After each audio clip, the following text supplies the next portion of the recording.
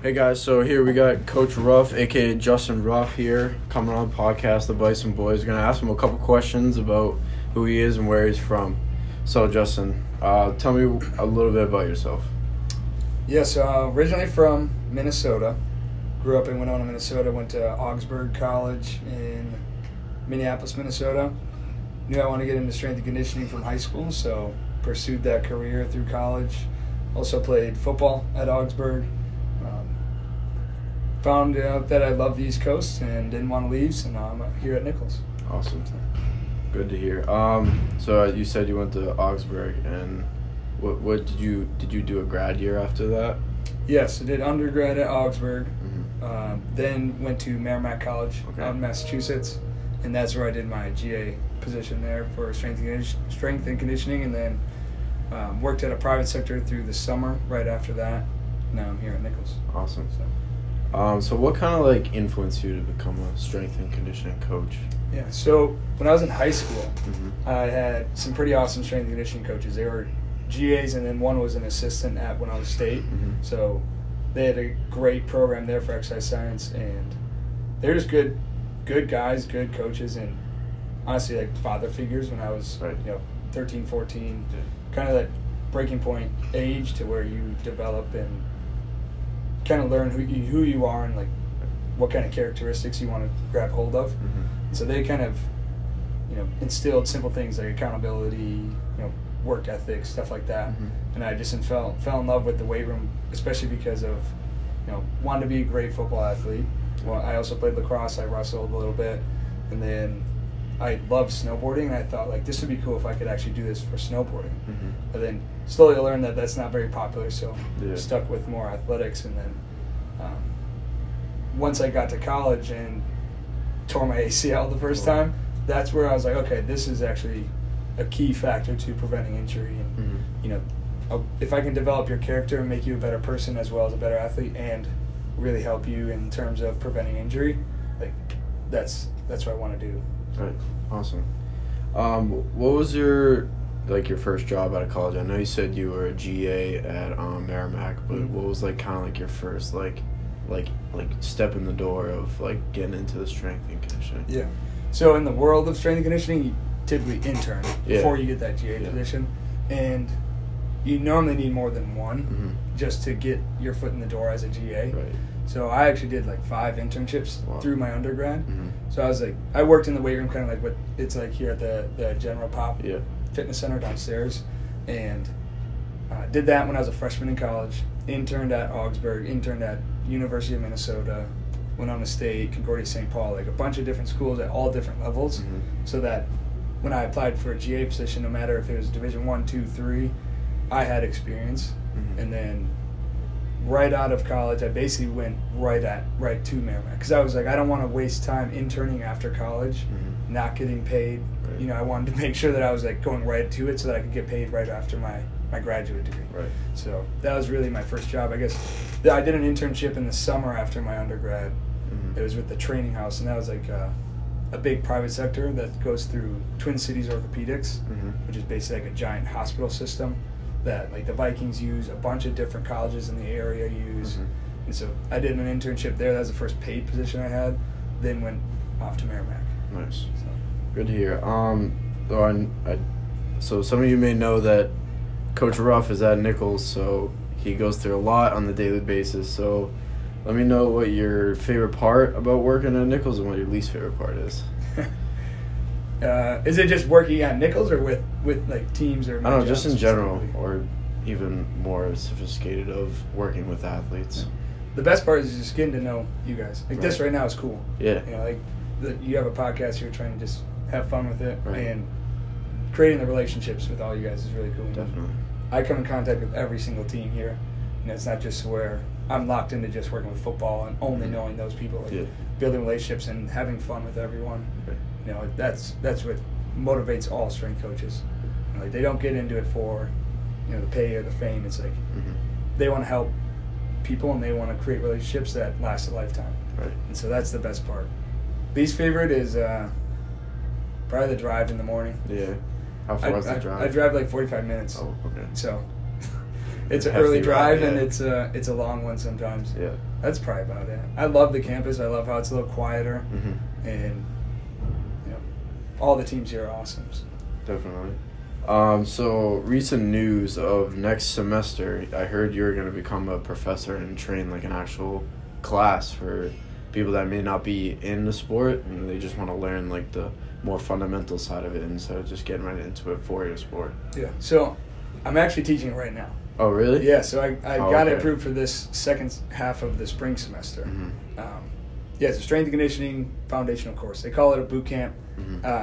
It's more of a crash course in my eyes where I kind of just teach you the basics of like what coaching is, the progressions, how to actually program, tailored towards more sports, but also taking into consideration, not everyone wants to do strength conditioning, but they want to do, I want to be a football coach or whatever. Yeah. How do you lay out a practice plan? How do you plan out a whole season? How do you plan out a week?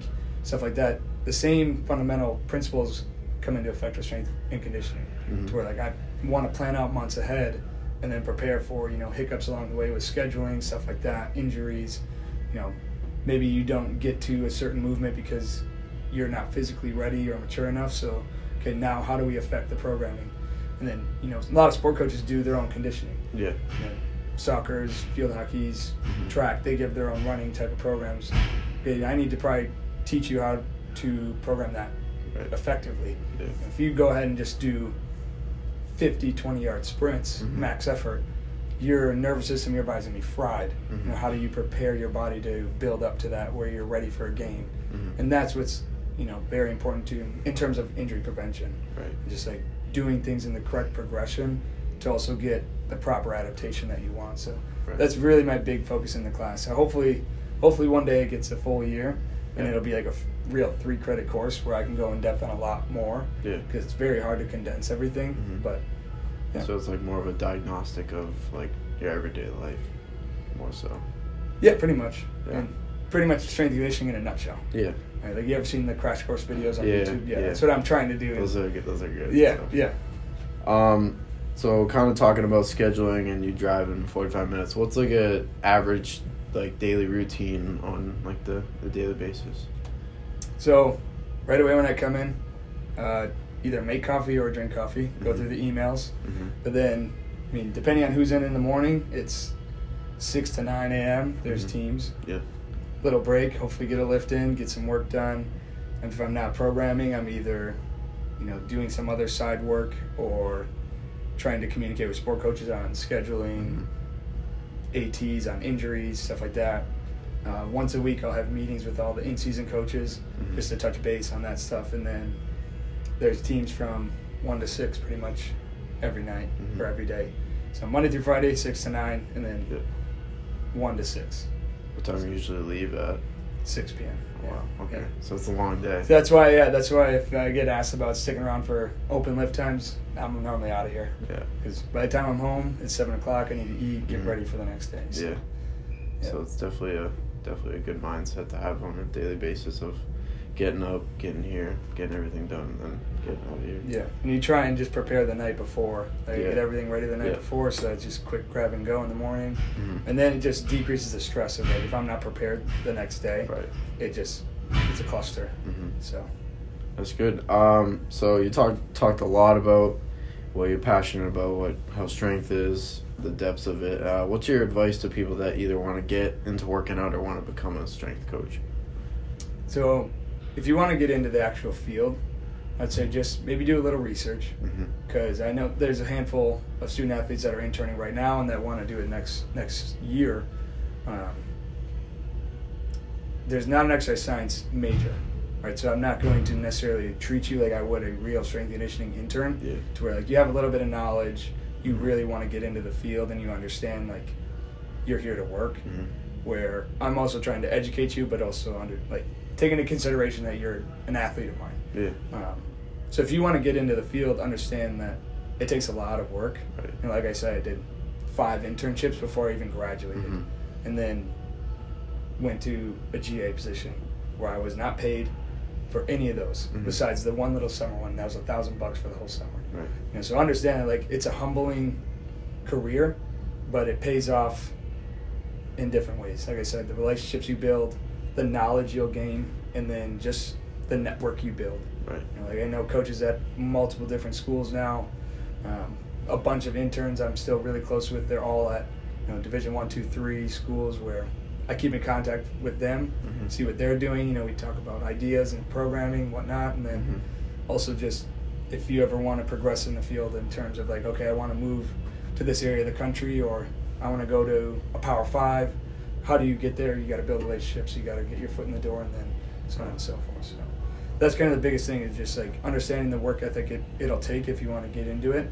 Just like if you want to get to a head coach position at any other sport. Yeah. You got to start from the bottom, work your way up, and just stay humble while you do it.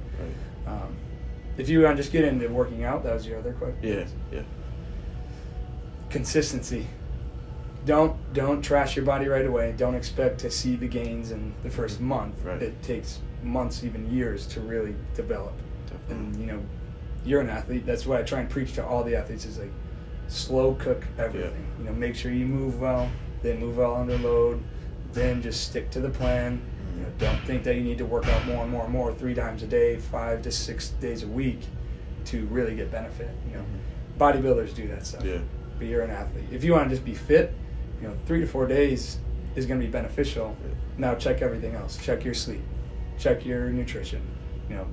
Check your stress levels. Like, are you overworking at work or in school where you're not getting consistent sleep and stuff like that? Right. And then just be disciplined about it. Definitely. All right. Thanks, Coach. We appreciate you coming on here, giving a lot of information about strength training and the whole life around what you do on a daily basis. Yeah. All right. We'll see you soon.